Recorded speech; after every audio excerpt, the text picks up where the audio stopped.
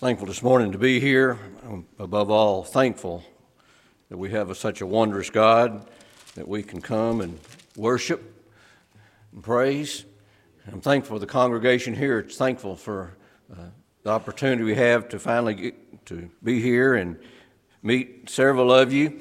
To borrow an illustration from last night, when you come to the porch of the house of God, it's easier to get to know people when you know you're on the same foundation and people believe in like manner. It's just a wonderful thing to travel 1,500 miles from home and you meet people that's just like you've known all your life and that believe just like you do and rejoice in that.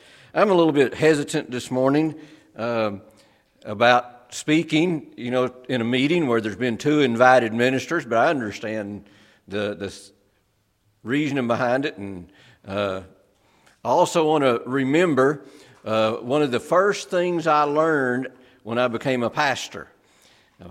My first church I pastored was a church called Andrews, Primitive Baptist Church in Andrews, Texas. And not long after I was pastoring that church, I realized that for a pastor, having a visiting minister is a win-win situation.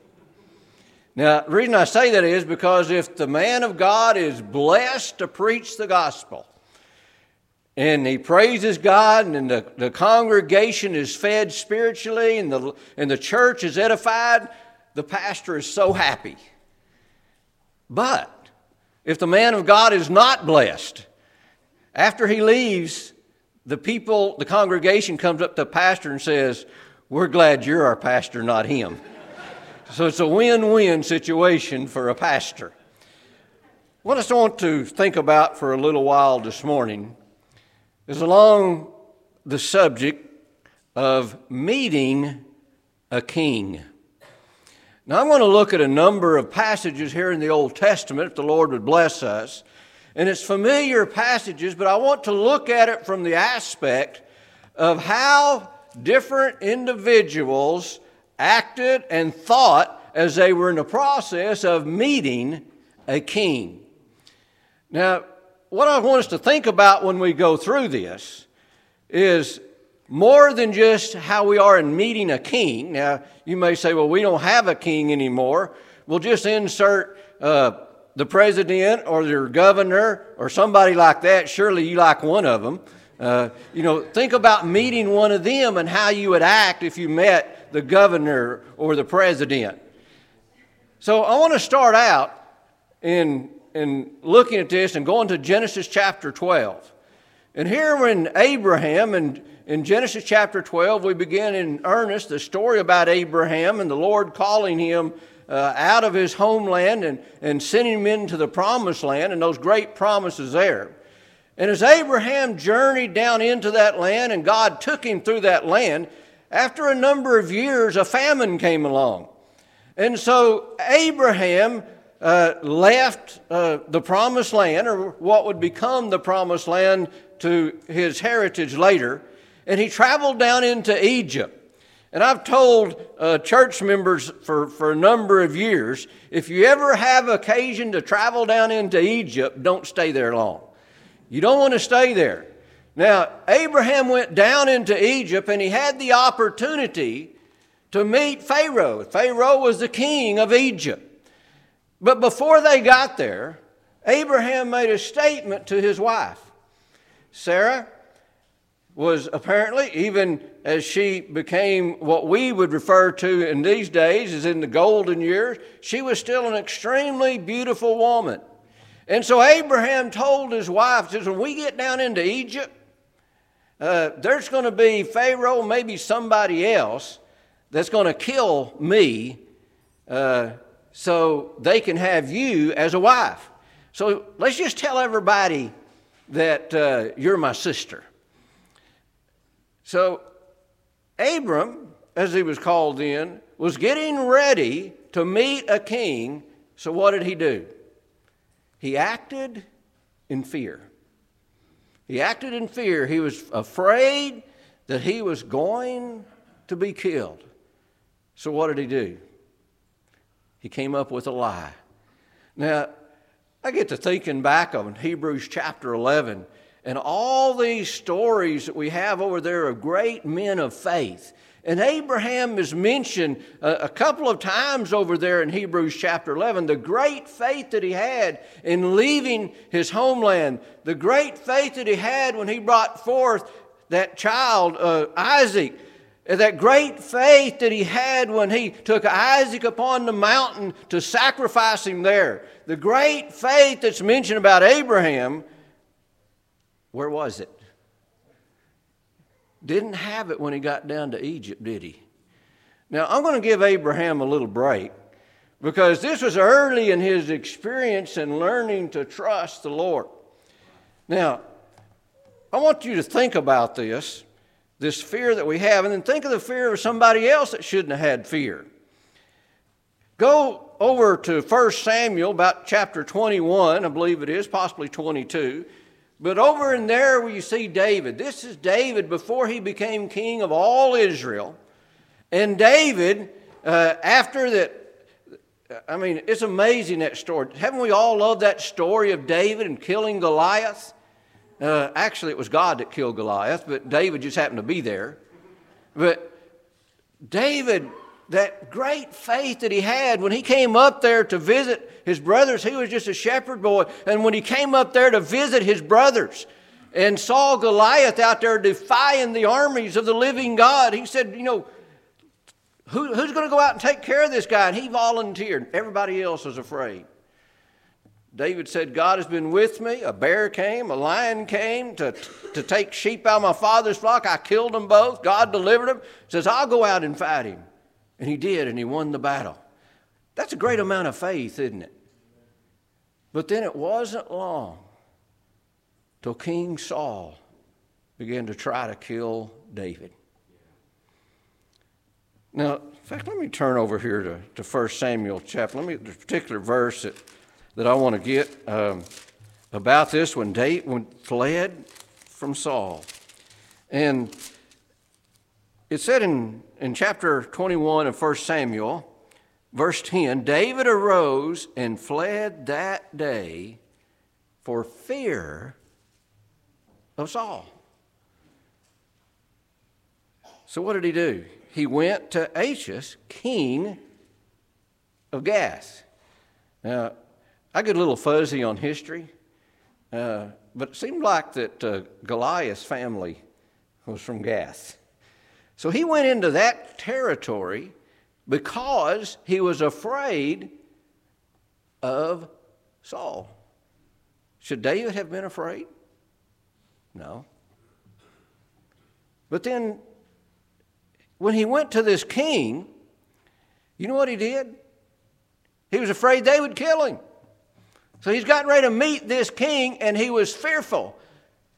So this is kind of strange. You know what David did when he got there? Look at verse 13. He changed his behavior before them. He feigned himself mad in their hands, scrabbled on the doors of gate, let spittle fall down upon his beard. He was acting like an insane person because he was afraid of death. Where's David's faith? As he met a king, he was fearful. Now, there's a reason I'm going through these things this morning. I want to ask you a question this morning. Here were some people that had fear when they went to meet a king.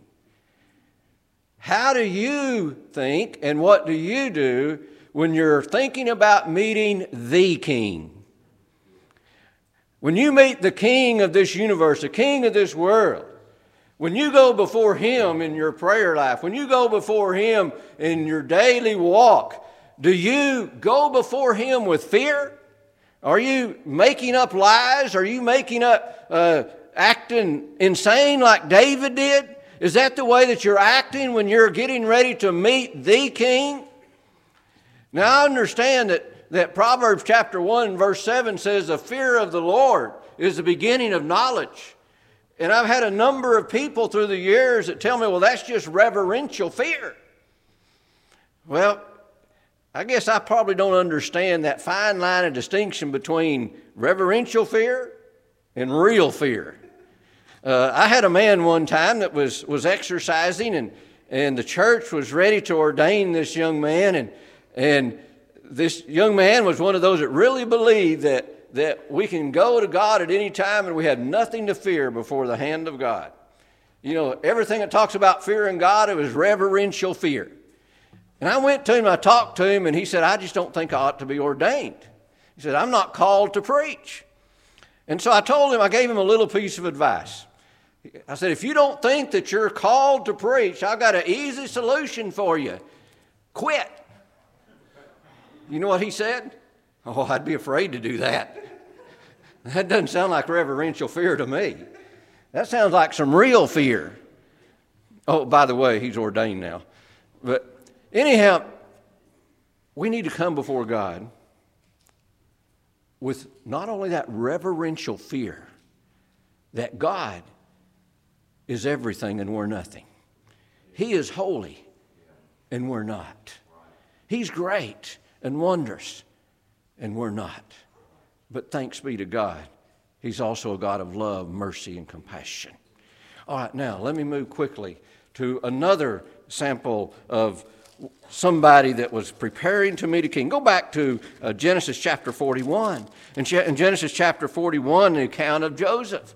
And we're all familiar with the story of Joseph, how his brothers sold him into slavery. He went down into Egypt, and he was sold as a slave into Potiphar's house. God blessed him greatly. Potiphar saw that God blessed his house because of Joseph, and he trusted Joseph with everything. Potiphar's wife made an advance toward Joseph. He declined, and he ended up in prison. And while they're in prison, he met Pharaoh's former butler and former baker. They had dreams. Joseph interpreted those dreams. And in 3 days, those dreams came to pass just like Joseph had interpreted them. And the butler, he was restored to his position before Pharaoh. The baker, well, he didn't fare quite so good. He lost his head. All right? Now, if I would have been spared like the butler, I don't think I would have forgot Joseph. But he did. And 2 years later, Pharaoh had a dream. You remember that dream? He had that first dream that having these 7 wonderful cows, everything was great. Then here comes 7 more that are ill-favored, and they eat up the good ones. And then he has another dream, and there's a stalk of corn that comes up, and there's 7 wonderful lush ears. And then 7 withered ears come up from another stalk and consume the good ones. And so the butler finally sent word to the prison. He told Pharaoh, he said, oh man, I can't believe I forgot this. No, that's not exactly King James. But he said, there's a man who interpreted dreams. So Pharaoh sent for Joseph. So here's a very clear case for a man that was getting ready to meet a king. So go to Genesis chapter 41, verse 14.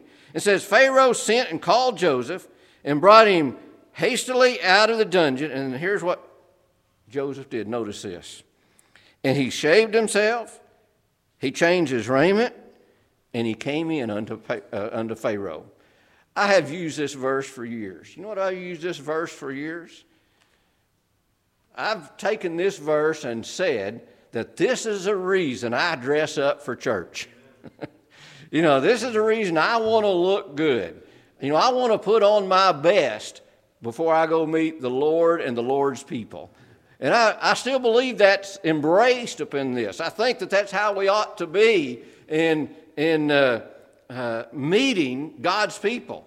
Now, I have went to church before in blue jeans and a T-shirt because that's all I had at that particular time in a church several hours away from where I lived. And circumstances changed. I had an opportunity to go to church, and I went and told them that's the best I had, and they were fine with it.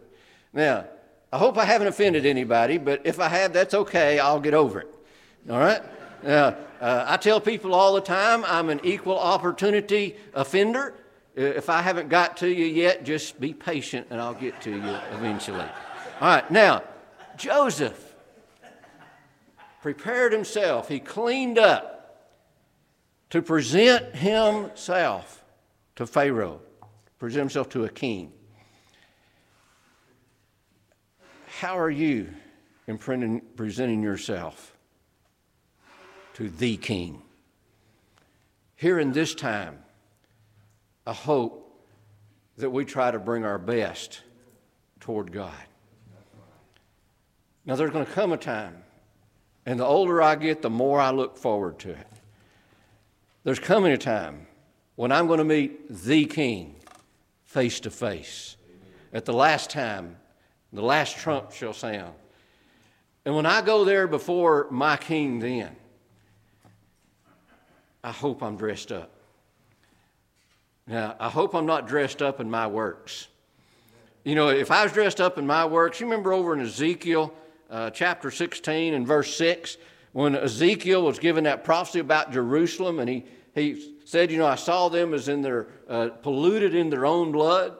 You know, if I'm getting there in my own works, that's a pretty good description of what I'll be like when I meet the king. But thanks be to God, I'm going to appear before our Heavenly Father as righteous and perfect and holy because I've been washed by the blood of Jesus Christ. I'm going to be prepared to meet the King. Thank God He did all the work and I have to do nothing. And you know, if it's up to me, I wouldn't do anything except mess it up. All right, now, let's go look at another one. Let's turn over to 2 Samuel. In 2 Samuel, a story that I've loved for a number of years, chapter 9, the story of a young boy by the name of Mephibosheth. Now, just to set a little bit of background, how things worked in that day and time, you had a king like King Saul that was on his throne, and another king came in and conquered that kingdom and took the city, took the kingdom. It was very common for the conquering king, the new king, to kill the old king and his sons and his nephews and his grandson. Everybody that might ever have a claim to the throne, he'd kill them. That was common. So here David takes over, but the difference is that David had had a very close relationship with King Saul's son Jonathan. And they had a knitting of their souls. They loved each other more than brothers do. I mean, they had a great kinship. And they promised one another at their last parting to treat one another's families well. That was a promise that David made to Jonathan. And so when David assumed being king over all Israel, he said here in 2 Samuel chapter 9, he said, is there any that is left of the house of Saul that I may show him kindness for Jonathan's sake? And there was a man there by the name of Ziba. Heads up, he's not going to turn out to be a good guy. But he said, there's one left of Jonathan's family, a son, Mephibosheth. He's lame in both his feet, and he's down in Lodabar. That means a place without pasture. And so David sent for Mephibosheth. And here's a man, lame, a cripple. He's being brought before a king.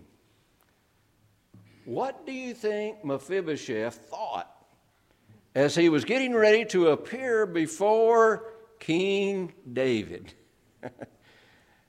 I'll never see another sunrise. You reckon? Probably so. And so when Mephibosheth, as he came to meet a king, what did he do?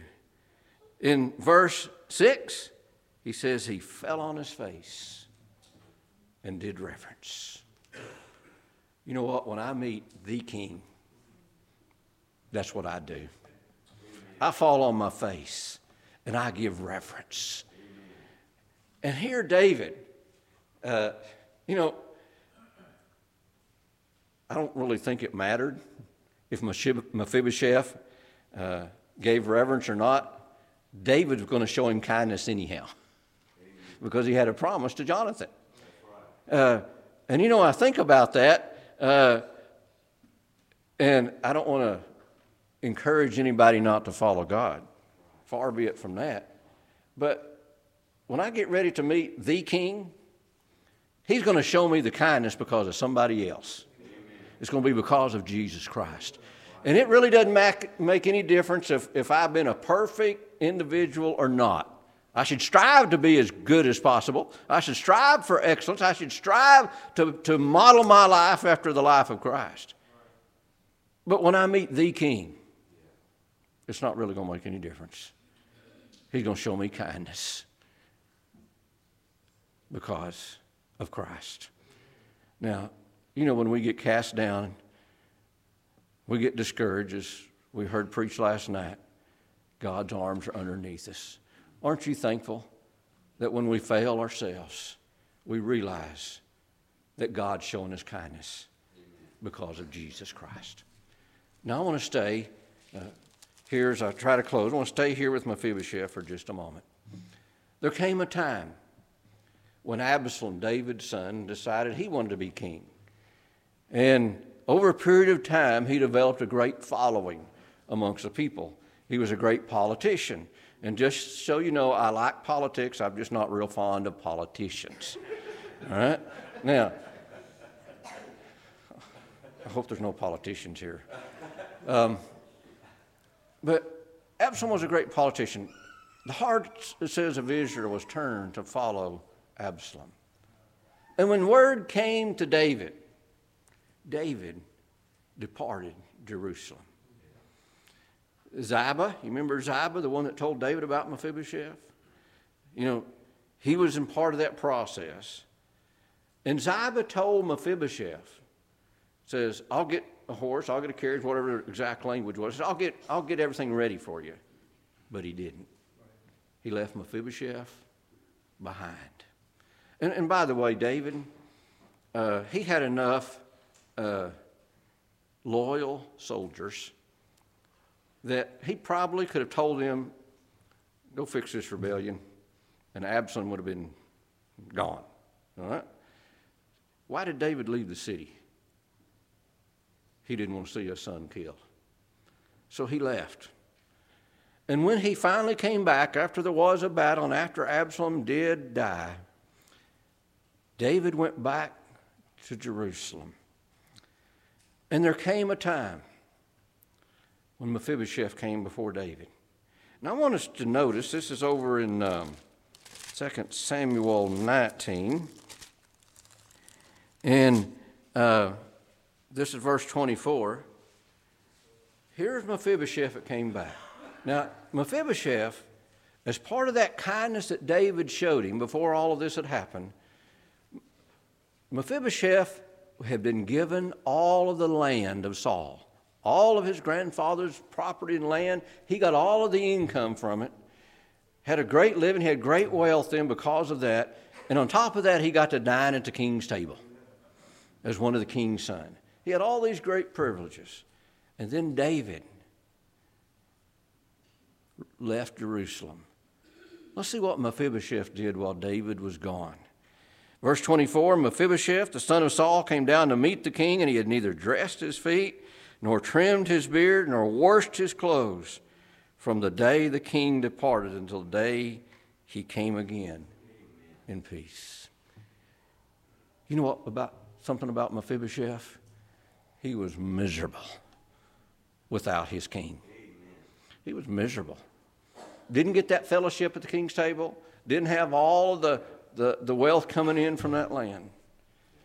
But see, Ziba, that servant, told David, he said, you know, when you left town, Mephibosheth said that the kingdom's going to be restored to him that day.